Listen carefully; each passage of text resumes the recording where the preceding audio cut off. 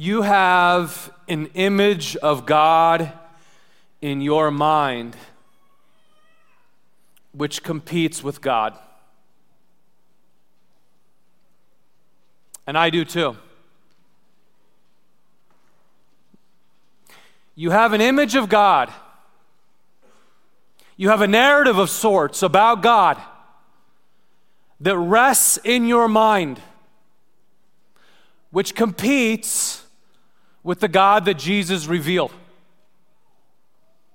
Now, I'm convinced that one day we will appear before the great and glorious throne room of God, and we will learn as we do that all of our images of God were a little bit off to one degree or another, right? We will not mind the depths of who God is during our days on earth alone. We have all of eternity to do that. And some of what we believe will be exposed as false. Even atheists have some image of God in their mind. I'm quite sure, at least in my experience, talking with atheists and those who are agnostic, that there's some portrait of God that they really don't like, that they have rejected, which I would reject as well. Okay, we all have some kind of image of God in our mind that really drives us to some degree. That portrait that we have was developed in our mind across many years and many, many different life experiences. It certainly came from our families of origin. It came from our suffering experiences. It came from our answered prayers and from those prayers that we felt like God didn't answer. It came from the various struggles, though, that we've had. It came from our own human psychology, like the way we all just kind of deal with stuff in our own psychology. And increasingly, lately, our image of God comes to us through social media and television and Hollywood. So we're starting a new series here, though, this morning called God and His Competitors. And what we're not looking at necessarily is like the different religions of the world, Hinduism or Islam or Buddhism or any of those, Mormonism. We're not looking at the different religions of the world and their portraits of God and how those portraits of God would compete with the God of the Bible. That's a worthy task, but that's not what we're doing here. And we're not going to look at the American gods of sex, power, or money. It's important to look at those American gods which absolutely compete with the real God, but that's not what we're doing either. What we're doing in this series is examining these narratives, these portraits that develop in our minds over the course of years and decades. And as we examine them, we're going to expose their weakness in contrast to the greatness of God as revealed in Jesus. What we want to do across all of life is develop a portrait, a narrative about God that's more Jesus-y. Okay, not a real word, a made-up word, but you get the idea. We want our portraits of God to be submitted to Jesus. Across all of life, here is a central question. Who is God to you? Now, how do you define God? That's a central question across all of life that we'll return to again and again. And I just wonder, like when you are not at church, when you're not in your life group, when someone isn't telling you what to believe about God, and then you think to pray to God, or you wonder, what would God think about this situation?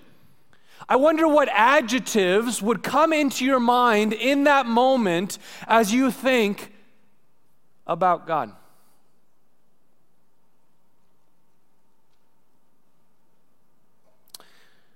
Again, we develop these narratives and they shape how we see God and they shape how we see the world as a whole. Like depending on the narrative you have about God, you're going to start to see the world as a competition maybe. And if you see the world as a competition, then what happens? Your interactions with other people become really aggressive. Or if you see the world as a zero-sum economy, then what happens is if someone else is doing well, then I worry that maybe I will not do well. Or if you see the world as dangerous, then you buy up gobs and gobs of insurance. Or if you see the world as mostly about my pleasure and my comfort, then we get what we've got for the past few decades. We get just what we've got right now. In high school, I read one and only one sermon. I wasn't raised in the church. I didn't know much about God, didn't know much about Christianity, had listened to a few sermons for sure, but I read one sermon in my AP U.S. History course, and it was called Sinners in the Hands of an Angry God by Jonathan Edwards. And I've reread that sermon in later years, and I realized there is some really good stuff in that, but that being the only sermon I had ever read, it kind of shaped my portrait of the Christian God. And the portrait that began being shaped in my mind as a young 17-year-old was a God that I was frankly kind of scared of and wanted to kind of stay away from. More common today, we develop our portraits, our images of God, I think based kind of on movies and social media and soft, cuddly portraits of God. I was just thinking this past week about some of the different movies that I've seen over the years and the ways they have represented God. And you could add to these, but there's one where this guy will only pray to sweet, cuddly baby Jesus. And he'll only pray to sweet, cuddly baby Jesus, but because he's so soft and cuddly and easy to manage. And there's another that will only want to pray to Jesus in like I think he called it a tuxedo t-shirt. Because the tuxedo says he's real formal, but the t-shirt says, I'm not really that formal, I kind of want to come out and party with you. And so that's the Jesus that he prays to. And another Hollywood type is fond of saying, Jesus is my homeboy. No, he ain't. No, he ain't. And then yet another movie, like God would get to your prayer requests if only he had a little bit more time. Okay, so these are all narratives that develop in our minds to complement the things that we've been taught from our families of origin, or from a prayer that wasn't answered the way we wanted it to, or a suffering experience, or maybe even the way the church of our youth taught us to think about God. I love the way A.W. Tozer, one of the greatest pastor theologians of the last century, put it, and I've quoted this before, but it's profound in its simplicity. Whatever it is that comes to your mind when you think about God will be the most important thing about you. Whatever comes to your mind when you think about God, it will guide the way you think about yourself, about the world, about other people. I love the way Dallas Willard, another one of my favorite authors, put it. He said, we live at the mercy of our ideas. And no idea is more central than our idea of God. Think about it. It will guide the way you see yourself. Does God want me to be a doormat? Does God want me to be rich? Does God show that he's angry with me by making me poor? These are common narratives that people have about God. If you listen to certain TV preachers, you'll get that exactly week in and week out. Or what's my narrative about the world? Are we living like in a perpetual winter that spring will never come? It's kind of a hopeless existence and things are just getting worse and worse. This world is going to hell in a handbasket, as they say. Some people have that view of the world based on their view of God. Other people have a view of the world that, like it's this constant cultural battle. And the main thing about Christianity is winning this battle. No, it isn't. Okay? Read the Gospels. No, it isn't. Other people still have this view of God that like it's my job as a Christian to impress other people. Okay, in this world, it's my job to impress other people. And so I need to have a really sweet ride, and I need to have kids that never annoy me in public and never do anything that's displeasing to me in front of other people that I'm trying to impress for God. Okay, all of this comes from our portrait of God. Or how about this, our spiritual life? I am firmly convinced that the strength and the beauty of your spiritual life will rise out of your portrait of God. Because if you have a portrait of God that's too low, you won't be interested in praying to God. If you have a portrait of God that's too low, you won't be interested in telling other people about God.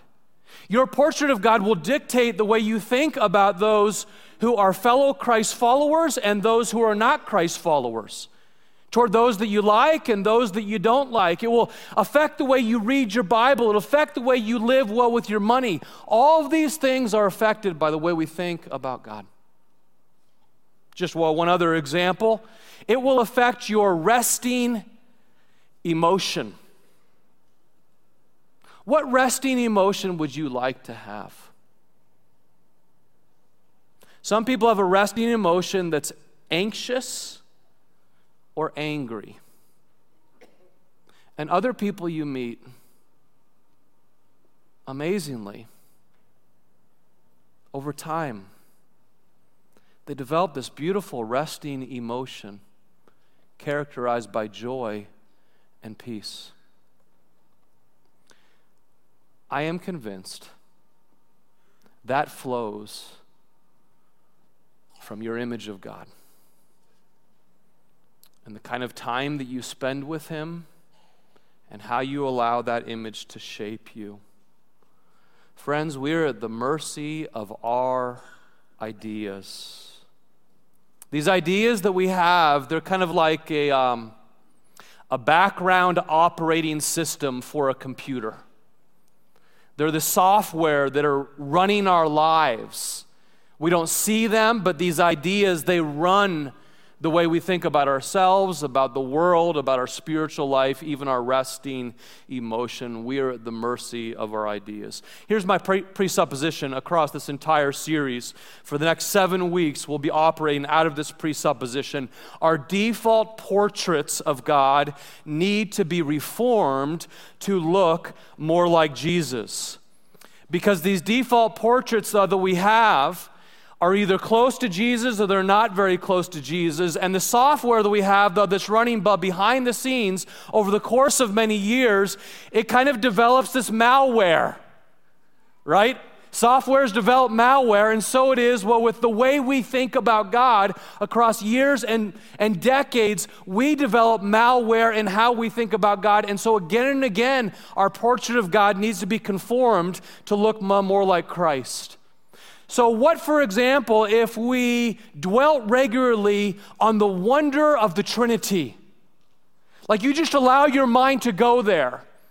That we have one God and three distinct persons that are interdependent with one another, and at the very heart of the universe, at the very heart of the Trinity, from time immemorial, was love.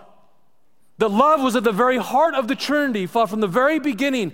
Even before God chose to create us in His image and likeness, God Himself was in loving relationship, Father, Son, Holy Spirit, and He chose to create us to be like Him and to reflect Him to our world.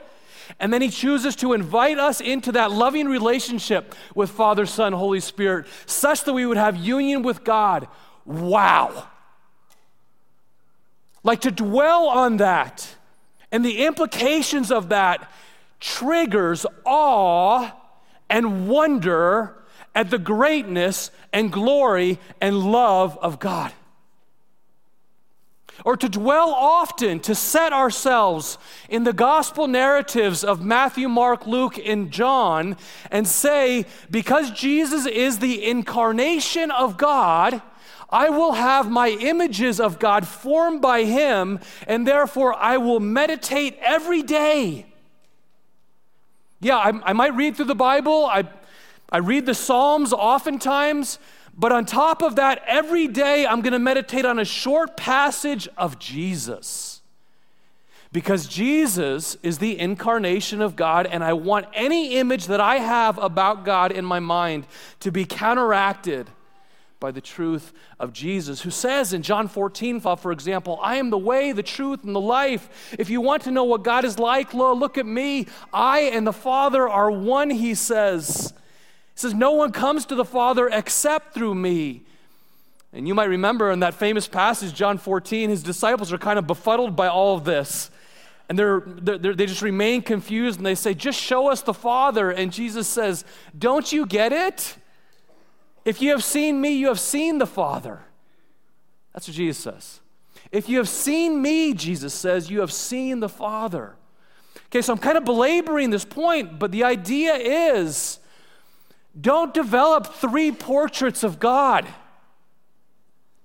It's one God. And Jesus reveals him to us. We want our portrait of God to be conformed to Jesus. Okay, all of that said, let's open now to Matthew 9. If you're not already there, you find Matthew chapter 9 in the New Testament, first book of the New Testament. Please open your Bible to that with me right now. And we're going to see this weak competitor today and then this strong God who serves as a contrast to that weak competitor. And we're going to look at 7 weak competitors across this series. And each time, the strong God, the great God, the glorious God, Jesus, that serves as a contrast to these false images that develop in our minds. The weak competitor here this morning goes like this. God is like a divine drill instructor who only loves us when we're good. Just by show of hands, who would say at one time or another they have succumbed to this portrait, this narrative of God? Just show, I certainly have. God is divine drill instructor. Keep him up for a second. God is divine drill instructor who's happy with us when we're good. Okay, a fair number of people would say, yes, that's true. That's kind of what I have fallen into from time to time in my life. Now, that background narrative that runs in our minds oftentimes looks like this feared military instructor, something kind of like this.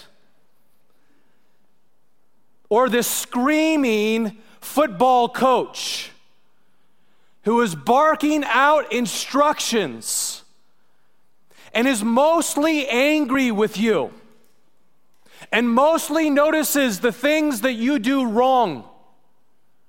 And frankly, his resting emotion is kind of ticked off.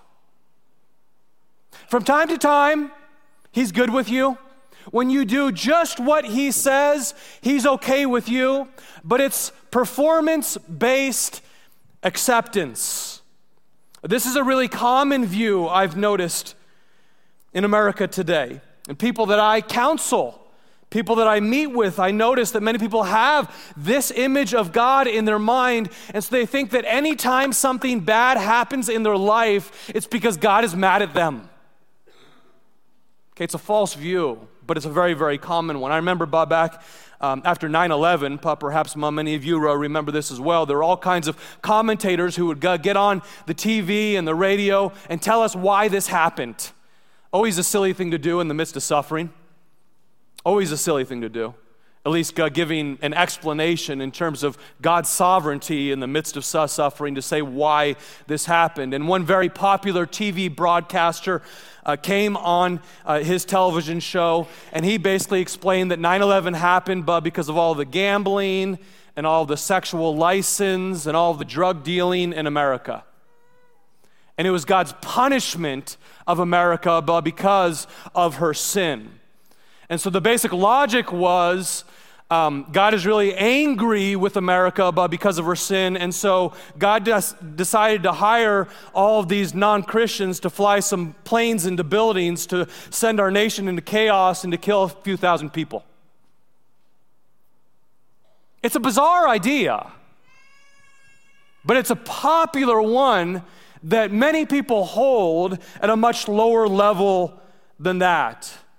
And I'm certainly not excusing or winking at things like dealing drugs or gambling or sexual license. Like everyone gambles these days, it seems, and people just wink at it. And Super Bowl Sunday, I'm just going to say it, gambling is terrible stewardship of what God has given you. Terrible stewardship of what God has given you. Okay? That's a message for another day. But I do think it's worth saying, since it's everywhere in the commercials right now. But this narrative that comes from this picture is God is pleased with you when you do just what he wants, otherwise he's kind of ticked off with you. And you see it here in Matthew chapter 9. Look at verse 9. As Jesus went on from there, okay, he's just forgiven a man who was paralyzed, healed a man who was paralyzed. And it says, Jesus went on from there. He saw a man named Matthew sitting at the tax collector's booth because he was a tax collector, okay? Matthew's a tax collector. Hold on to that. So he's sitting at a tax collector booth, and he says to this tax collector, "Follow me." And Matthew got up, and immediately he left his lucrative field of business and followed Jesus. Well, Jesus was having dinner at Matthew's house. Then he goes over to Matthew's house and he has dinner with him. Many tax collectors and other known sinners came and ate with him and his disciples. When the Pharisees saw this, they asked his disciples, "Why does your teacher eat with tax collectors and sinners?" Maybe the Pharisees are like trying to guard Jesus' reputation here. They're a little bit worried about his reputation. Okay, probably not. That was a joke. On hearing this, Jesus said, okay, as he's talking to his disciples, and the Pharisees are talking to his disciples, on hearing this, Jesus said, "It is not the healthy who need a doctor, but the sick. But you go and learn what this means. I desire mercy, not sacrifice, for I have not come to call the righteous, but I have come to call sinners to repentance." Now, you know the Pharisees were very devout. Okay, they weren't necessarily bad guys. They were very devout religious people. They dressed the part. They went to temple or synagogue every week. And people looked up to them as spiritual leaders. And they believed that when Messiah came, Messiah would hang out with good guys like them. They believed that if God was to send a servant of his, that servant would come and hang out with righteous people like them. Their narrative, of course, their background operating system was, when you are put together on the outside, God is good with you.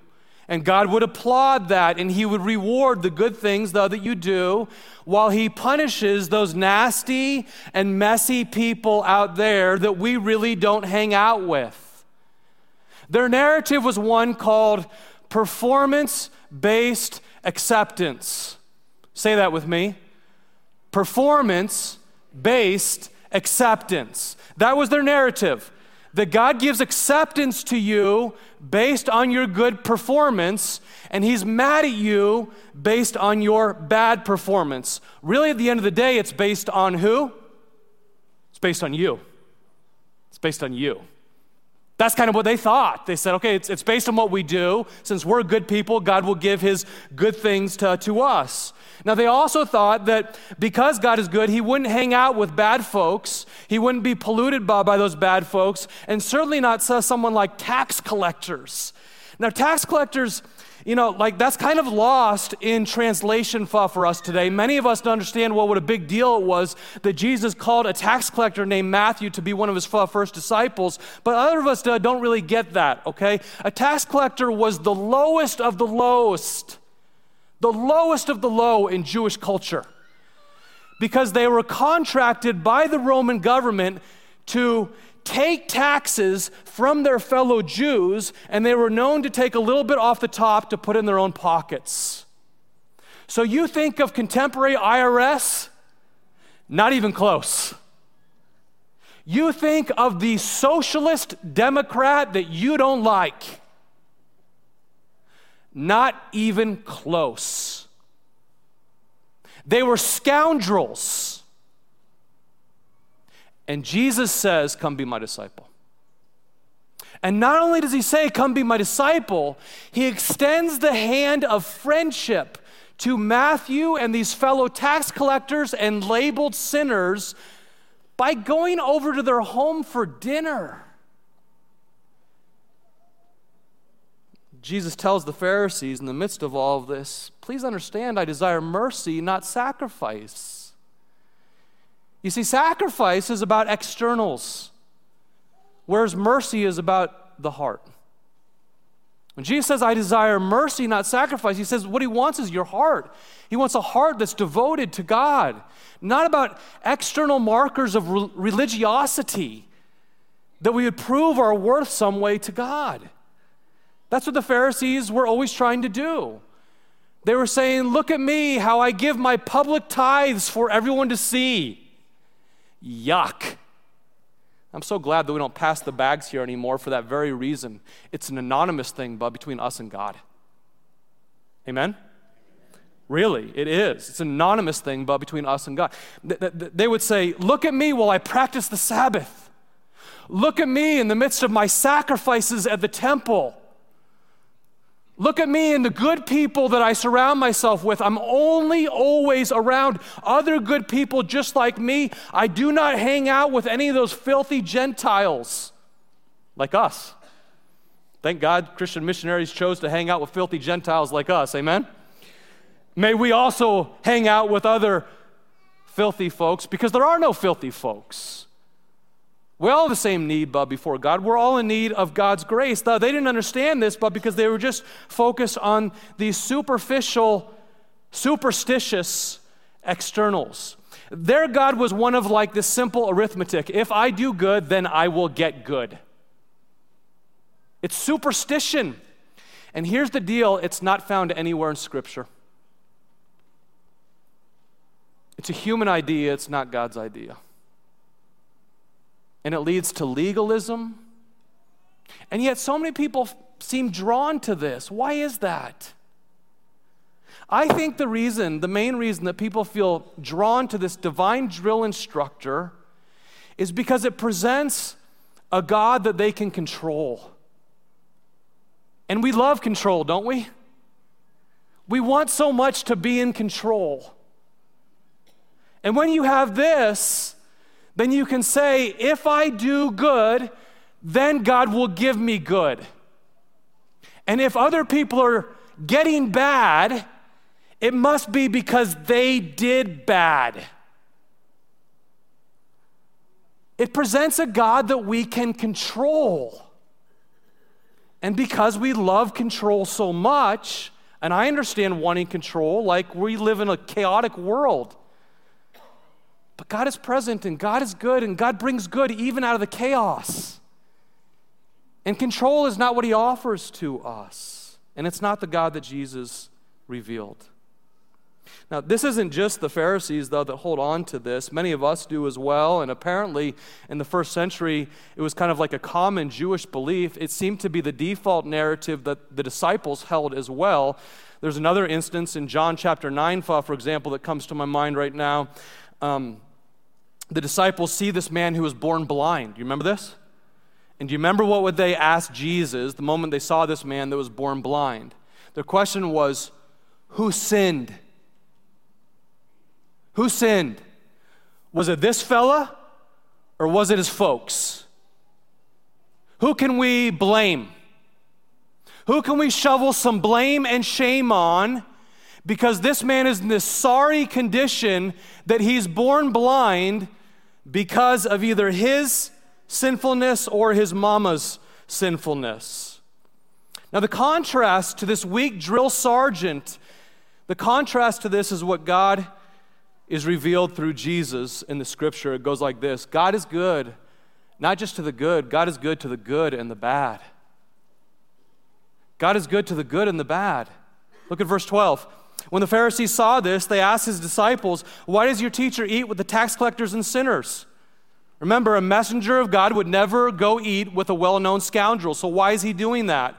On hearing this, Jesus said, don't you understand? It's not the healthy, though, that need a doctor, but sinners like me that need a doctor. It's the sick.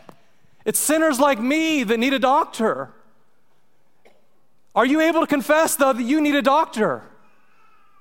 If you're not able to confess, though, that you need a doctor, then Jesus has no room for you. Please hear that. If you're not able to confess that you need a doctor, if you falsely believe that you can come to God on your own goodness, then there is no place for you in the kingdom of God. That is the one thing that will exclude you from the kingdom of God. The starting place, the only label that we should ever give anyone is the label that we give to ourselves. I am a sinner in need of grace. That's it. That's the only label. I am a sinner in need of grace. And yes, I'm more of a saint today than I am a sinner today because of the grace of God. But even still, as I look in the mirror, I see someone that is very much in process, very much in need for God's grace still today. And this is a heart-level posture that God is able to work with. Like, it's so ironic as Jesus is talking to these Pharisees, he's actually saying to them, you think you're so healthy. But the truth is, all of these people that you've labeled as tax collectors and sinners, they're way more healthy than you are. Because you think you can come to me on the basis of your good deeds, and you can't. Whereas these people recognize that they are needy before God, and the kingdom of heaven is available to them. Friends, if this is our posture, God, I need you. God, I need you.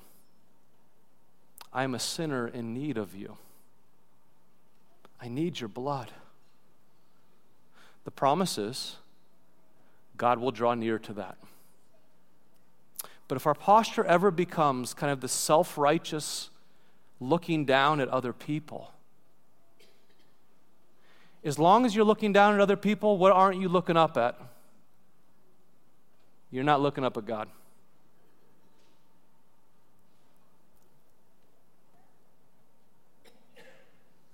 Romans 5 says this, very rarely will anyone die for a righteous person, though for a good person someone might possibly dare to die. But God demonstrates his own love for us in this: while we were still sinners, he spread out his arms on Calvary's tree. He marched up that old rugged cross. He spilt his blood for you and every person you meet. Christ Jesus died for us. If we get this in us, it'll liberate us from having to label people. If we get this in us, it will liberate us from wondering whether God is punishing us every time we get sick or lose a job.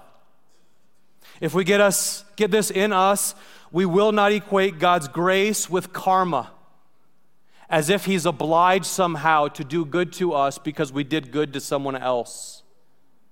And if we get this in us, we will see God as gracious to us each and every day and gracious to everyone that we meet.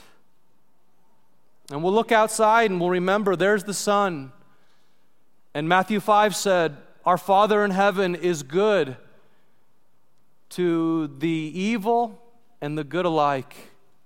He sends his sun to shine on the good and the evil alike.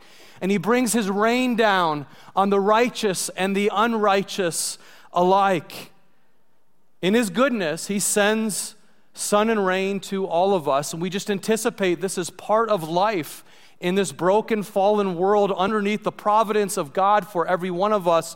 And there's no use in dividing people into good or bad. And there's no use in assuming every bad thing, though, that came to me, it must be because this angry God is behind the scenes looking to punish me. We're all a mixed bag, right? Right? We're all a mixed bag. And God is good to us all. We're a mix of good and bad, and God is kind to us all. And so I just want to leave you with this. A few simple applications if you struggle with this operating system in the background. Okay? These aren't on your handout, but you might write these down. If you just struggle with this idea that God is angry with you when you make a mistake, or you're searching through your suffering experiences as to why God is punishing you, do one or two of these little applications. The first one is this: go outside. Go outside often. And as you go outside, give thanks for the stars.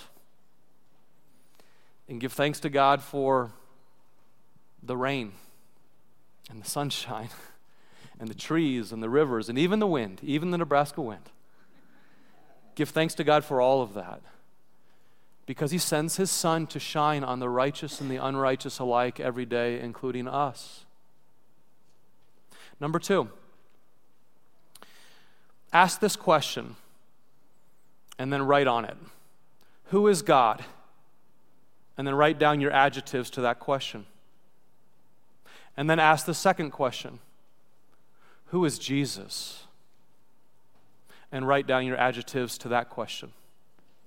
And see if the two match. And if they don't match, it's time to start asking that the Lord would conform your image of God to the portrait of Jesus in the Gospels. Number 3, as you're doing that, soak yourself every day in the Gospels. It can be half a chapter a day that you meditate in. And you say, Lord God, would you show me what you're like through the image of Jesus who incarnated this world in flesh and blood? If you see me, Jesus says, you've seen the Father. So may I see the Father in you, Jesus. And would you conform my portrait of God to what I see in the beauty of Jesus? And then number 4, the Bible tells us on at least 2 occasions, God is love. Like, it's not that he acts in a loving way, he is love. It's essential to his being. His 2 core characteristics are holiness and love. Okay, so God is love. And if he is love, and then you look at something like 1 Corinthians 13, which is the most beautiful statement on what love is that's ever been written, maybe you would do this. You would take these words, God is love, which come 2 times from 1 John. And as you read 1 Corinthians 13, here's a great practice, I'm telling you, a great practice. As you read 1 Corinthians 13, you read through it and it says, love is patient, love is kind, it does not envy, it does not boast. And insert the word God every time you read the word love. Because God is love, you can do that. So instead of love is patient, love is kind, it is not rude, it is not envious, it does not boast, you say this: God is patient. God is kind. God does not envy. He does not boast. He is not rude. He is not self-seeking. God keeps no record of wrongs. God does not rejoice in evil, but he rejoices in the truth. On and on, God's love never fails. Okay? And then we ask God, would you make my portrait of you more like Jesus, that I would move into this world with greater confidence in who my God is? Would you pray with me?